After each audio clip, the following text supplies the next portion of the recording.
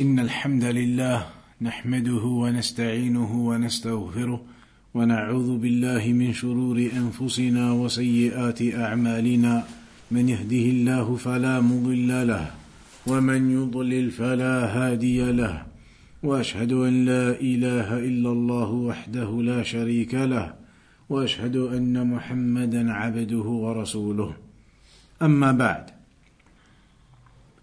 In the last session we looked at the Musnad of al-Imam Ahmad rahimahullah ta'ala. Today now we're going to begin looking at the 6 famous books of Hadith. And they are of course Sahih al-Bukhari, Sahih Muslim, and then the Sunnah of Abu Dawood, of al-Tirmidhi, of al-Nasa'i, and of Ibn Majah. As an introduction into this, we'll quote the statement of Abu al-Hajjaj al-Mizzi, who died in 742 Hijri. He said, وَأَمَّا السُّنَّةِ فَإِنَّ اللَّهَ وَفَّقَ لَهَا حفاظا عارفين وجهابذة عالمين وصيارثة ناقدين. That Allah subhanahu wa ta'ala decreed and made those great memorizers, those who learnt and memorized the Sunnah, had knowledge of it, preserved it.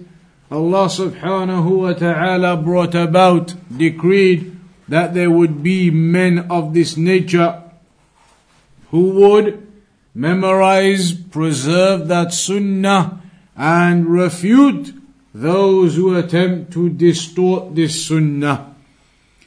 وَأَمَّا السُّنَّةِ فَإِنَّ اللَّهَ وَفَّقَ لَهَا حُفَّاظًا عَارِفِينَ وَجَهَابِذَ عَالِمِينَ وَصِيَارِفَ نَاقِدِينَ ينفون عنها تحريف الغالين وانتحال المبطلين وتأويل الجاهلين فتنوعوا في تصنيفها وتفننوا في تدوينها على أنحاء كثيرة وضروب عديدة حرصا على حفظها وخوفا من إضاعتها. That there were many great scholars over time throughout history who defended this sunnah, and they used multiple different means, different types of authorships, different types of writings in defense of the sunnah, and to remove the distortions and alterations and misguidances that the people of deviation, the people of innovation, the people of desires were attempting to place upon the sunnah. And so from their great desire, meaning the people of the sunnah, from their great desire to ensure that the sunnah was maintained, and from their fear of allowing those people of innovation to cause the sunnah to become lost, then the people of the sunnah, ahlus sunnah, they put in a lot of effort and striving to ensure that they maintained and preserved the sunnah. وكان من أحسنها تصنيفا وأجودها تأليفا وأكثرها صوابا وأقلها خطأ وأعمها نفعا وأعودها فائدة وأعظمها بركة وأيسرها مؤنة وأحسنها قبولا عند الموافق والمخالف وأجلها موضعا عند الخاصة والعامة.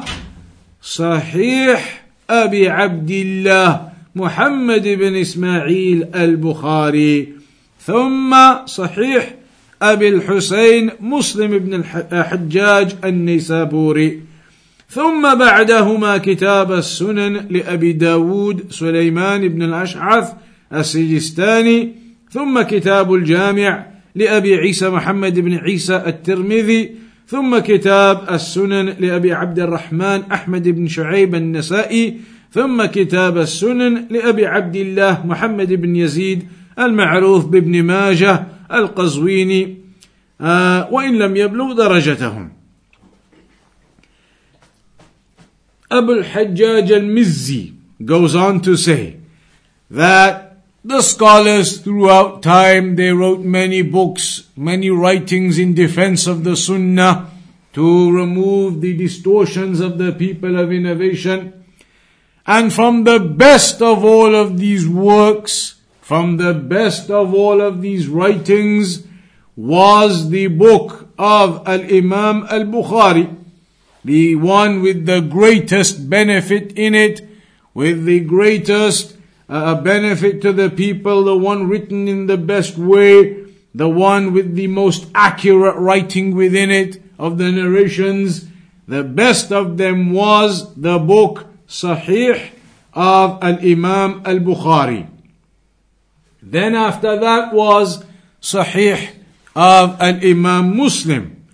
And then after that, the books of the Sunan, and he mentions them in the order of the Sunan of Abu Dawood first, Sunan Abi Dawood, and then the Al-Jami' of At-Tirmidhi, and then the Sunan of An-Nasa'i, and then the Sunan of Ibn Majah. ولكل واحد من هذه الكتب الستة ميزة يعرفها أهل هذا الشأن. And all of these 6 books, every one of them individually has its distinguishing points. All of these 6 books individually, they all have their distinguishing points. And those who are experts or have knowledge in this field of hadith and these sciences, they are aware of those distinguishing points of each book. فاشتهرت هذه الكتب بين الأنام وانتشرت في بلاد الإسلام. These books became famous amongst the people everywhere, and they spread across all of the Muslim countries. وعظم الانتفاع بها وحرص طلاب العلم على تحصيلها. And the amount of benefit that was being taken from these 6 books, it increased, and the students in their enthusiasm to gain that knowledge from it and striving to benefit from them, that all increased. وصنفت فيها تصانيف علقت عليها تعاليق بعضها في معرفة ما اشتملت عليه من المتون وبعضها في معرفة ما احتوت عليه من الأسانيد وبعضها في مجموع ذلك. And then these 6 books, they weren't just left as they are. Scholars after that wrote additional books as supporting books to those 6. Supporting books, meaning by that, they wrote extra books in specifics about those 6. So some scholars came along and wrote books about the chains of narration and the narrators in those 6 books. Others, they came along and wrote about the actual ahadith and the texts in those 6 books. Others came along and wrote about the chains of narration and the ahadith of those 6 books. And so there were explanations written, there were other lengthy books written detailing and highlighting benefits from these 6 famous books. So the first of these we're going to begin with today then is Sahih of Al-Imam al-Bukhari. Firstly then, the full name and a little biography, very briefly, of Al-Imam al-Bukhari. His name was, or his kunya was, Abu Abdullah. Al-Imam al-Bukhari, his kunya was Abu Abdullah. And his name was Muhammad. Muhammad was the name of Al-Imam al-Bukhari. Muhammad, and his father's name was Ismail.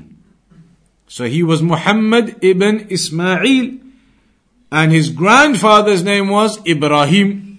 So Al-Imam al-Bukhari was Abu Abdullah Muhammad, the son of Ismail, the son of Ibrahim. Muhammad was Al-Imam al-Bukhari, his father was Ismail, and Al-Imam al-Bukhari's grandfather was Ibrahim. Ibn al-Mughira, and his great-grandfather was al-Mughira. And some of them they mention that it was in that great-grandfather, he was the one who initially became Muslim, they say. Al-Mughira, he was the one who became Muslim first. And then after that, Ibrahim and Ismail, and then Muhammad al-Imam al-Bukhari, obviously, in that lineage going onwards from there. So, Al-Mu'allif, Abu Abdullah Muhammad ibn Ismail ibn Ibrahim ibn al-Mughira al-Bukhari al-Ju'fi mawlahum. شيخ الإسلام وإمام الحفاظ أمير المؤمنين في الحديث صاحب التصانيف الكثيرة. So the scholars, they mention how he's described as being the Imam of all of the scholars of Hadith, being the leader in that field of Hadith. And he actually wrote many books. It's not just Sahih al-Bukhari. Al-Imam al-Bukhari actually wrote several other books too. He has other books too. It's not just Sahih al-Bukhari, his only book. He was born, كان مولده في شوال, in the month of Shawwal, which is the month straight after Ramadan. And that is the 10th month of the Islamic calendar.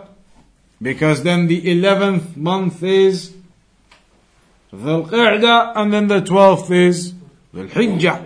So he was born in Shawwal in the year 194 Hijri.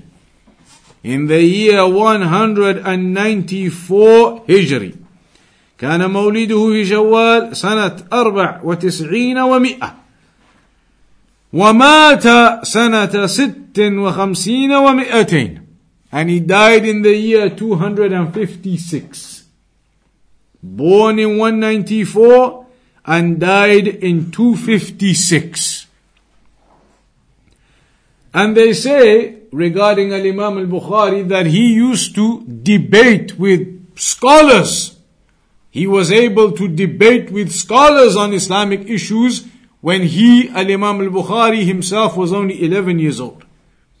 They say when he was 11 years old, he was able to debate with scholars and to discuss and to have conversation with scholars about these affairs at the age of 11, they say. So that is basically the name of Al-Imam al-Bukhari, and when he was born and when he died. Ismul Kitab. What is the name of Sahih al-Bukhari actually? We all know it as Sahih al-Bukhari. But is there an actual name to it? اشتهر بين العلماء بصحيح البخاري. It is well recognized amongst the scholars and everybody as Sahih al-Bukhari. That is the name that it is recognized by. أما اسمه كما وضعه مؤلفه. As for the actual title that Al-Imam al-Bukhari gave it, the actual title that Al-Imam al-Bukhari put down originally, then Al-Imam al-Nawawi mentioned that. He said, Sammahu.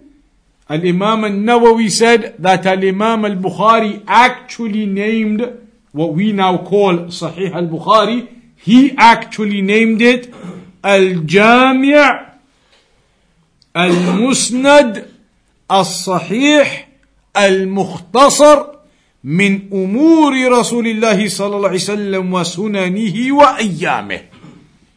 That he actually put the title on it as Al-Jami' Al-Musnad.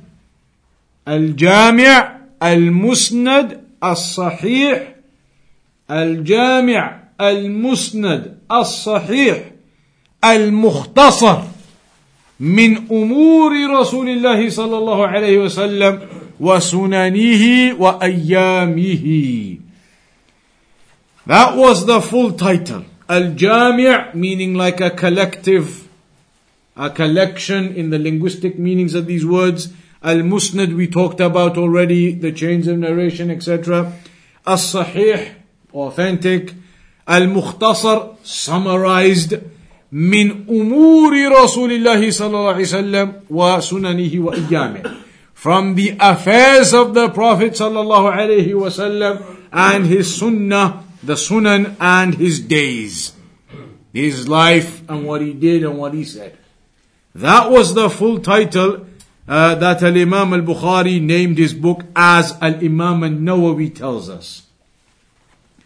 Al-Hafiz Ibn Hajar also mentioned the exact title that Al-Imam Al-Bukhari gave his book, and it's slightly different. Al-Hafiz Ibn Hajar, the famous scholar, he said that Al-Imam Al-Bukhari named it Al-Jami' As-Sahih Al-Musnad. Those two have changed in the order. In the Al-Imam Al-Nawawi explanation, he said it was Al-Jami' Al-Musnad As-Sahih. Al-Hafiz Ibn Hajar says it is Al-Jami' As-Sahih Al-Musnad min hadithi Rasulillah sallallahu alaihi wasallam wa sunanihi wa ayyamih. So you can see there's just a slight difference, and it would appear that the position, the ra'i of Ibn Hajar is aqrab ila sawab. It is closer to being the truth, closer to being accurate. So you can see the actual title that Al-Imam Al-Bukhari gave to his book was a much longer title. But now, amongst everybody, it has just become famous as Sahih Al-Bukhari. Why did Al-Imam Al-Bukhari decide to write this book, what we call Sahih Al-Bukhari? Why did he decide to put all of those hadith together and compile this book in the first place? There must be a reason. For the ummah. For the ummah, of course, but maybe there is some particular reason behind it. Al-Ba'ith ala ta'lifih. There are different explanations that the scholars have given as to what the drive was for Al-Imam Al-Bukhari to write this book. One explanation, as Al-Hafiz Ibn Hajar mentions, he says, لما رأى البخاري تلك التصانيف التي ألفت قبل عصره وجدها بحسب الوضع جامع بين ما يدخل تحت التصحيح والتحسين والكثير منها يشمله التضعيف فلا يقال لغثه سمين فحرك همته لجمع الحديث الصحيح الذي لا يرتاب فيه أمين. One of the reasons Al-Hafidh Ibn Hajar mentions is that during the time of Al-Imam Al-Bukhari, he was born in 194, died in 256. So he is which century? What century are we on? Third century. We've been going through the centuries. So we're on this third century. By that time, as we've mentioned in the previous lessons, books had already started to be written and compiled from the second century, from before. However, those books that were compiled and written and put together from before his time, when he came across them and studied them and looked into them, he realized that they are compilations of hadith, as we spoke about, but they are general compilations of hadith. There are authentic hadith in them, there are some that are maybe hasan, and there are even some that are weak. So he decided he was going to put together a compilation which was going to be purely sahih.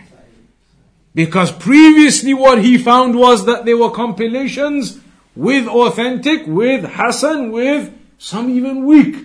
That there were different levels of the narrations. So he decided he was going to write one purely with hadith that are sahih only. So that nobody would have any doubt when they read that book. No question about this hadith or that hadith. They would all be authentic. That is one reason. There's another reason mentioned as well that led al-Imam al-Bukhari to decide to write Sahih al-Bukhari. And when we say write, it's not like he wrote it himself. It's a compilation of all the authentic ahadith, and he put the chapter titles into it, etc. But the other reason that is mentioned, قال الحافظ ابن حجر أيضا وقوى عزمه ما سمعه من أستاذه أمير المؤمنين في الحديث والفقه إسحاق ابن راهوية. That what actually happened was, or something which gave him more of that push to want to do this book, was something that he heard from his shaykh on one occasion. His shaykh, the shaykh of al-Imam al-Bukhari, the famous shaykh Ishaq ibn Rahoya. Ishaq ibn Rahoya, the shaykh of al-Imam al-Bukhari. One time it's mentioned that Ishaq ibn Rahoya was telling his students, and one of them was al-Imam al-Bukhari, he was telling them, لو جمعتم كتابا لصحيح سنة رسول الله صلى الله عليه وسلم.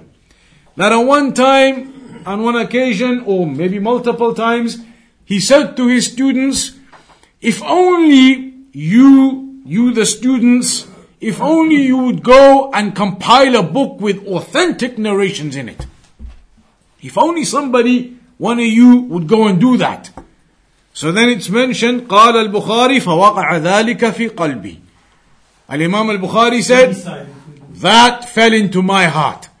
That statement of his shaykh, when his shaykh was suggesting, one of you should put together a book with all authentic narrations in it. Al-Imam al-Bukhari, he says, it fell into my heart, that statement. That he decided he's going to be the one who'll go and do that. فأخذت فأخذت في جمع الجامع الصحيح. And so Al-Imam al-Bukhari says, I began compiling it all thereafter. So some scholars say that was an incident that occurred too.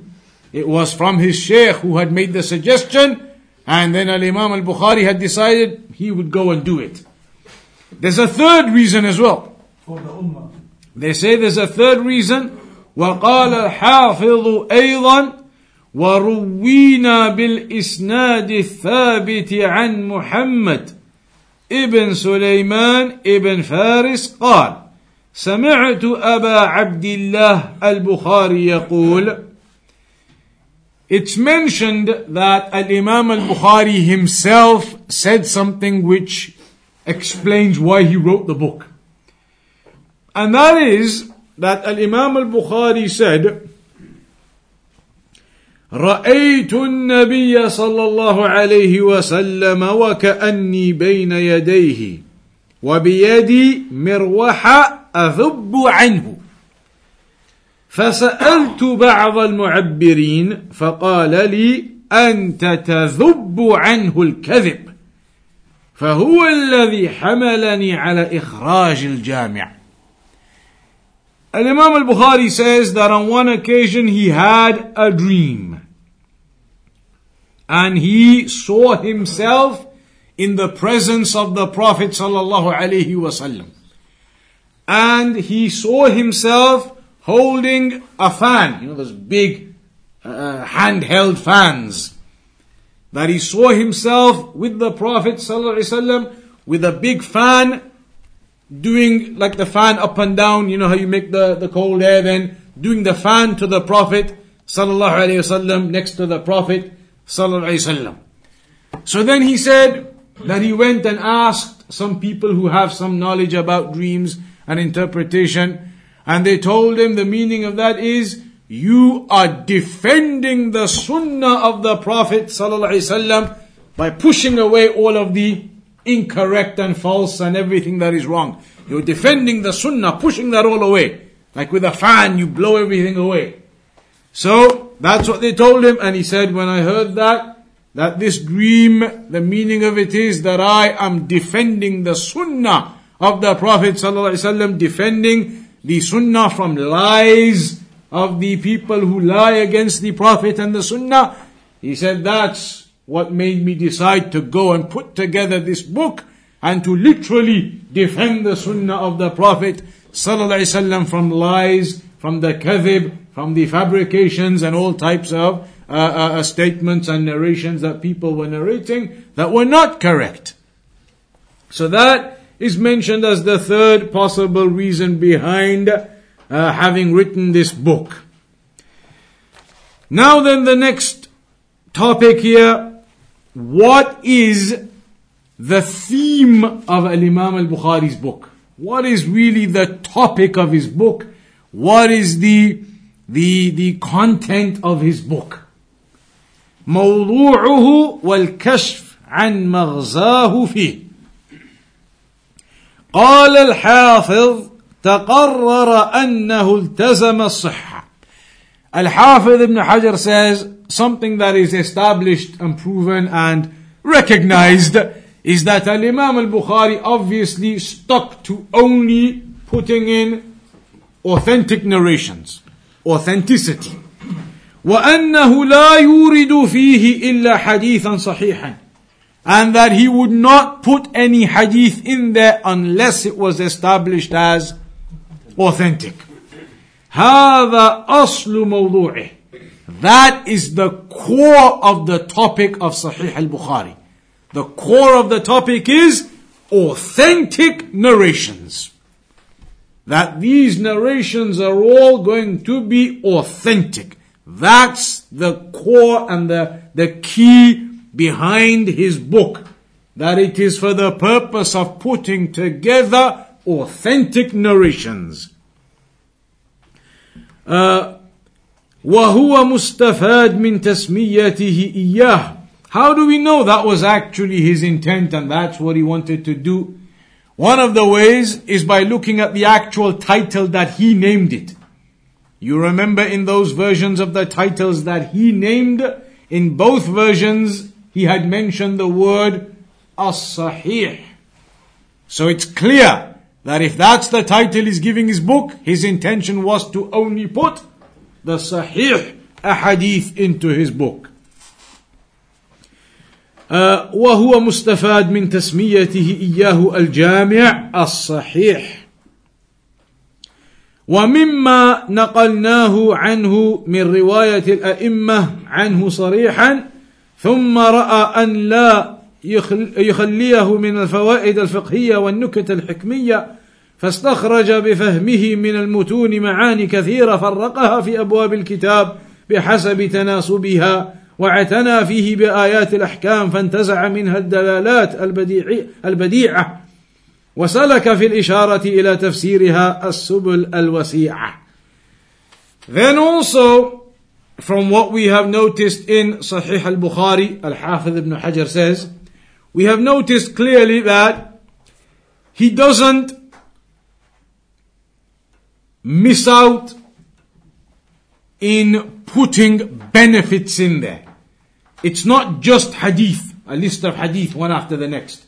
Al-Imam al-Bukhari adds a lot of benefits into there too. He adds a lot of fiqh benefits into that book too. He adds a lot of explanations of some of the meanings of the narrations that he's quoting. He also mentions within it, in the chapter headings, in the title headings, the points that he extracts from those narrations that he's putting in there. And he gives a lot of importance to the ayat of the Quran and the rulings taken from those ayat. And so there is a lot of wide-ranging benefit in the book of Al-Imam al-Bukhari. It's not just a list of hadith. There are lots of extra benefits that he puts in particular, the chapter headings. Those chapter headings are fiqh in of themselves. The way that he writes those chapter headings, how they are connected to the narrations he puts into those chapters, there is a lot of fiqh, a lot of knowledge, a lot of detail to be understood from the book of Imam al-Bukhari. Imam al-Nawawi said, ليس مقصود البخاري الاقتصار على الأحاديث فقط.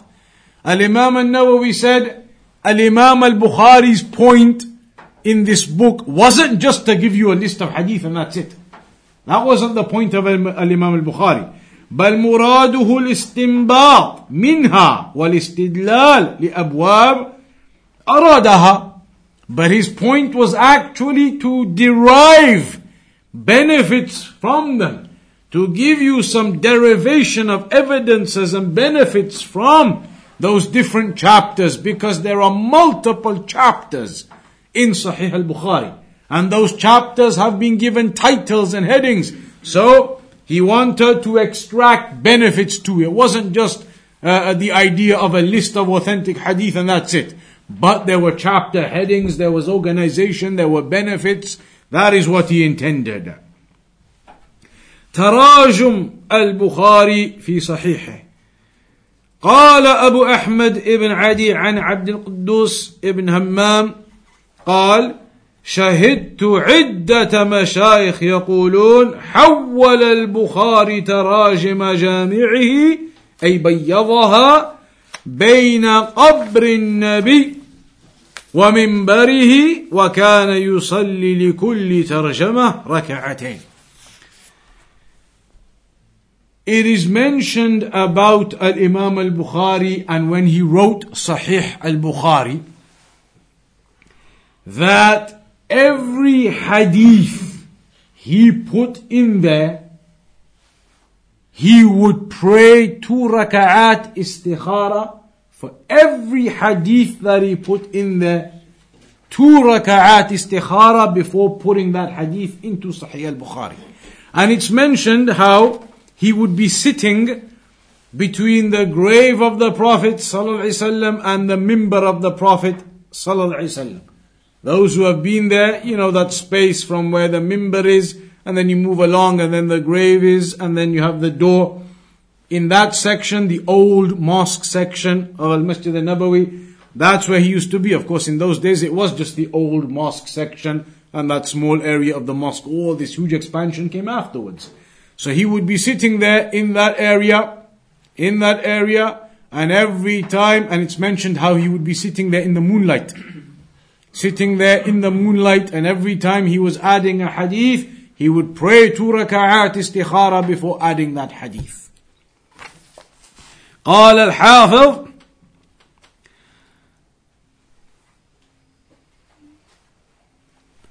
الحافظ he says ولنذكر ضابطا يشمل على بيان أنواع التراجم فيه وهي ظاهرة وخفية. These titles, chapter headings that Imam al-Bukhari put into his book, they can be categorized into 2 types. What we mean by this is, when Imam al-Bukhari gathered these hadith, put them together into this book, like we said, it wasn't just a list of hadith. He categorized them into chapters. This selection of hadith into this chapter, those hadith into that chapter. Chapters, organized. And every chapter he gave it a title. He gave all of the chapters titles.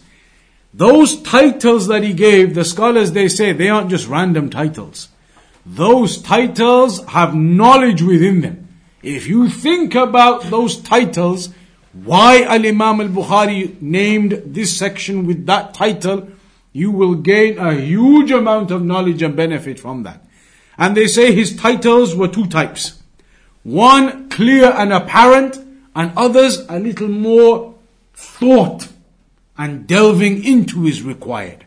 One type, clear and apparent.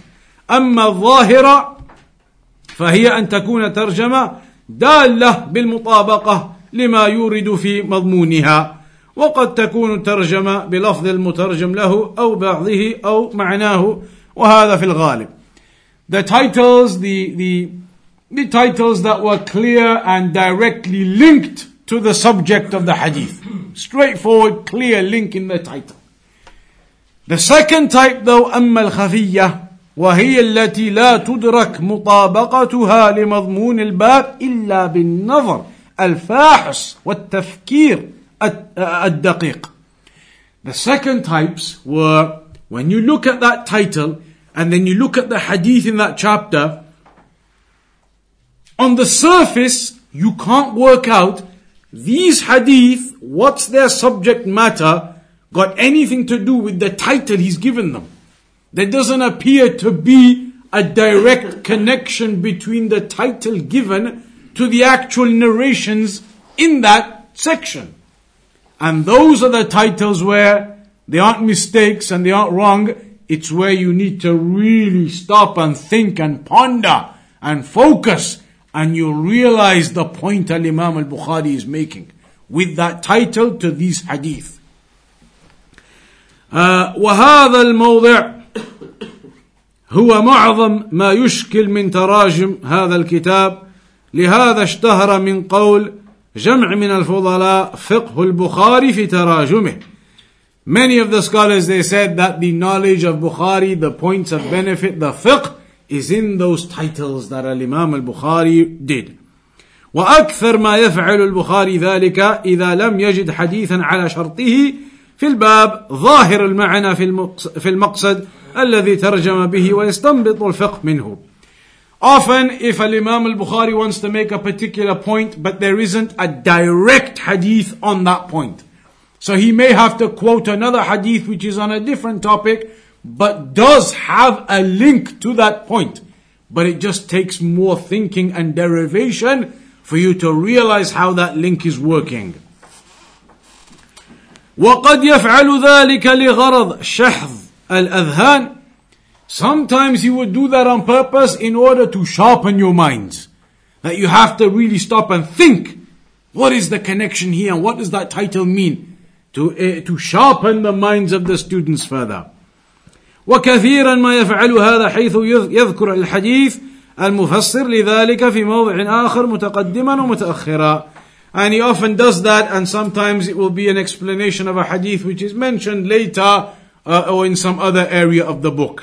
So one of the key things to remember from that is the book of Imam al-Bukhari is organized and there are titles. Those titles are not to be ignored. Don't think I'm going into al-Bukhari just for the hadith. Those titles have a huge amount of benefit in them. How he gave those titles, what their link to those narrations was, the benefits taken from them. Then we'll mention the section regarding شرط الإمام البخاري في صحيحه. What was the conditions that Imam al-Bukhari used when deciding whether to take a hadith and accept it or not? Because obviously you have to have some type of criteria to decide that one is authentic, I'll put that in. That one, it doesn't pass, I won't put that in. What was his criteria? What was his criteria, his conditions in his book, the Sahih of al-Bukhari? قال الحافظ ابن الطاهر اعلم أن البخاري ومسلم ومن ذكرنا بعدهم أهل السنن لم ينقل عن أحد منهم أنه قال شرطت أن أخرج في كتابي ما يكون على الشرط الفلاني. None of them from the 6 books ever actually wrote some little document saying my style and my method and how I work it out and my criteria is this, that, the other. None of them gave us a document telling us how their criteria is and how they decide what to put into their book and which hadith to leave out. They didn't give us a written detailed criteria like that. So how do we know it then? إِنَّمَا يُعْرَفُ ذَلِكَ مِنْ صَبْرِ كُتُبِهِمْ. Scholars have worked out what their criteria was by analyzing the actual full books. By analyzing al-Bukhari, they've realized his criteria always fits in with X, Y, and Z. Because all of these hadith, they all fit into the criteria of X, Y, and Z. So they've worked out his criteria was X, Y, and Z. Muslim, they've gone through all of it. And they've realized, okay, Al-Imam Muslim, he takes these and those narrations. They all fit into criteria X, Y, and Z. So that must have been the criteria he used. So in that way of analysis, they were able to derive what the criteria was. ثم قال فاعلم أن شرط البخاري ومسلم أن يخرج الحديث المتفق على ثقة نقلته إلى الصحابي المشهور من غير اختلاف بين الثقات الأثبات ويكون إسناده متصلا غير مقطوع. Al-Imam al-Bukhari and Al-Imam Muslim both had some criteria that overlaps. Both of them had a criteria that they would only use a hadith, put it into their books, if it was agreed upon their narrators being reliable. All of those narrators were agreed upon as authentic, reliable narrators, all the way up to the companion, without any difference amongst them. All the narrators had to be absolutely legitimate. Both Al-Muslim and Al-Bukhari, Muslim and Al-Bukhari, had this criteria regarding the narrators. They have to be absolutely legitimate, all the way up to the companion, and the chain of narration has to be linked all the way up to the top. So they both had that criteria. But Al-Imam Muslim, the scholars they mention, Al-Imam Muslim, his implementation of that criteria was a level lower than Al-Imam al-Bukhari's implementation. Meaning sometimes Al-Imam Muslim would allow certain hadith to go in and put them into Sahih Muslim that Al-Imam al-Bukhari wouldn't have taken. Even though that hadith that Imam Muslim allowed to go in is authentic, but it's about the levels of authenticity and the chains of narration and the narrators. There were certain points Al-Imam al-Bukhari wouldn't let go. Al-Imam Muslim allowed a couple of points because they weren't major points and the hadith is still authentic. So there was a bit of a difference in the level of implementation on those affairs. إلا أن مسلما أخرج أحاديث أقوام ترك البخاري حديثهم لشبهة وقعت في نفسه أخرج مسلم حديثهم بإزالة شبهة مثل حماد بن سلمة وسهيل بن أبي صالح وداود بن أبي هند وأبي الزبير المكي والعلاء بن عبد الرحمن وغيرهم. So there were some narrators that Imam al-Bukhari wasn't convinced about. He wouldn't take them, so he wouldn't take their narrations. But Imam Muslim checked those narrators and those issues that Imam al-Bukhari had. He felt that those issues were covered and there wasn't any problem, so he allowed those narrators and their narrations. One of the main things as an example is, imagine now you have a hadith and there are 4 narrators on it. Person A, person B, person C, to the companion, to the Prophet Sallallahu Alaihi Wasallam. Person A, B, C, all of them legitimate, authentic, reliable narrators. Above person C, or C, B, A, and then it's the companion anyway. No need to check that. All authentic, no issue there. And the Prophet Sallallahu Alaihi Wasallam. So now person A, B, and C, they have to be checked. They are all authentic, legitimate narrators. So that means Al-Bukhari and Muslim are going to be happy with that. But there was one thing Al-Imam al-Bukhari used to add on. He would say, I want proof that narrator A met narrator B. When did they meet? You're telling me narrator A narrated this hadith from narrator B. When did these two meet? Where and when? Want the proof where they met. Did they meet? Where did they meet? And then narrator B says he narrated it from narrator A. Yes, they're all reliable, trustworthy, honest, there's no doubt about that. But I want to know, when did narrator B meet up with narrator A? Where? Now that's obviously making it very strong now. For you to already say he is absolutely trustworthy. Him B, trustworthy. Him C, trustworthy. But still, where did A meet B when he narrated it? How, when? And where did B meet A when he narrated it? How, when? for extra level of, as we say these days, extra level of security. Al-Imam Muslim used to say that's not an issue. He, narrator A, is he authentic, legitimate, reliable? Yes. B, yes. C, yes. In that case, the narration is legitimate. I don't need to go and check exactly where they met and how and etc. So there was that difference, for example. So Al-Imam Muslim would take narrations without having to have evidence of where they met, etc.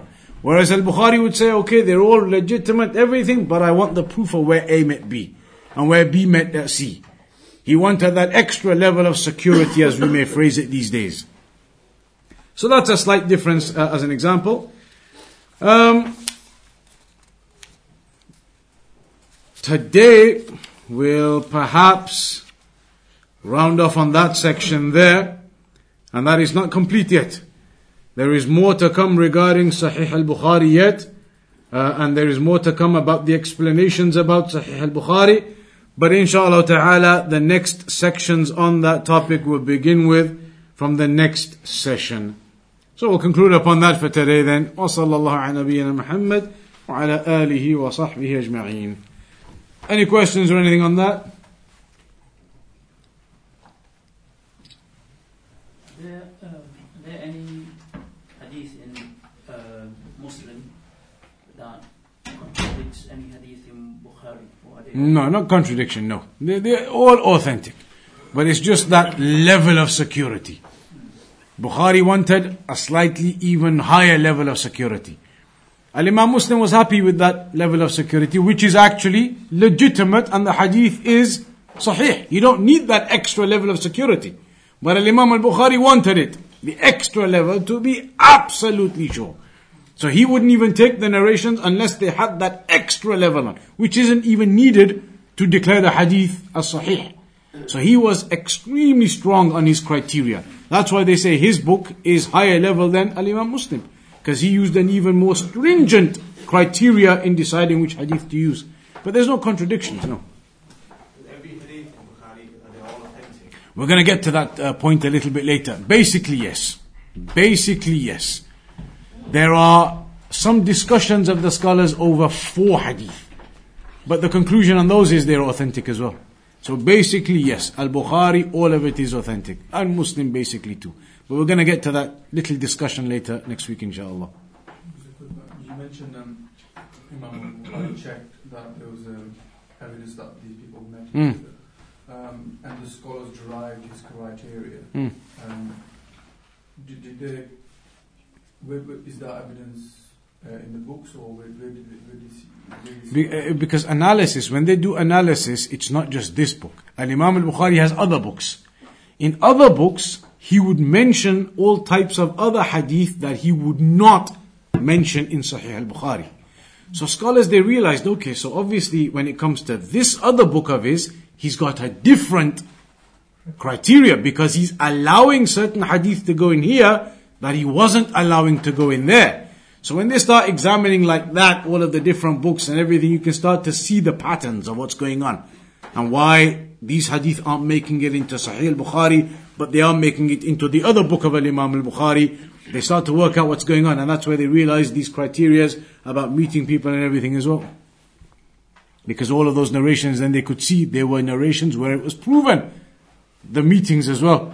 Whereas in these other books, there were narrations where the meetings weren't necessarily proven. So they could tell the differences in the criteria like that. Ustad, I have 2 questions. You know, it's mentioned Imam Daraqutni and Shaykh al-Albani, they had some issues with certain ahadith in Sahih al-Bukhari. That is the same as what you mentioned. We're going to talk about that next week. Those ahadith that have some issues in them, we're going to mention that next week. But there is no overall issue anywhere. But we're going to get to that next week yet. My second question is, there's a process that the muhaddithin used to do in the past called al-imla. What does that incorporate?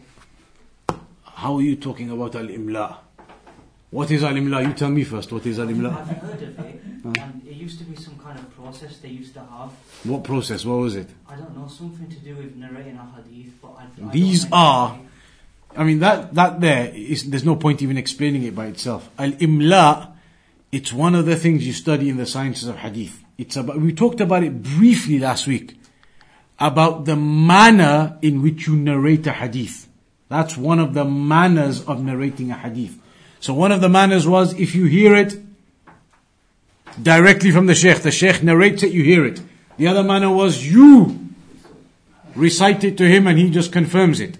The other was maybe you find the sheikh's book. Imla is one of those types.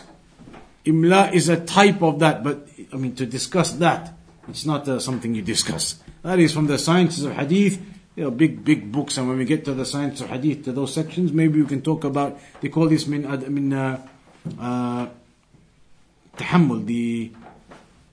they call it tahammul, the turuq al-tahammul. Turuq al-tahammul, this comes under that. From the methods of narrating a hadith, from the methods of gaining a hadith. Imla is one of them, about the writing, how they used to write it out and how they used to dictate and write. But those are fine details, and it's not really something you need to know, or anybody needs to know. Those are details that are specifics and very niche. That's the word people use these days. That's the type of detail you're only really going to study and learn if you're studying high level sciences of hadith. Otherwise, these kind of things, that's why they say there's no point even mentioning them in English articles and writings and books. There's no point.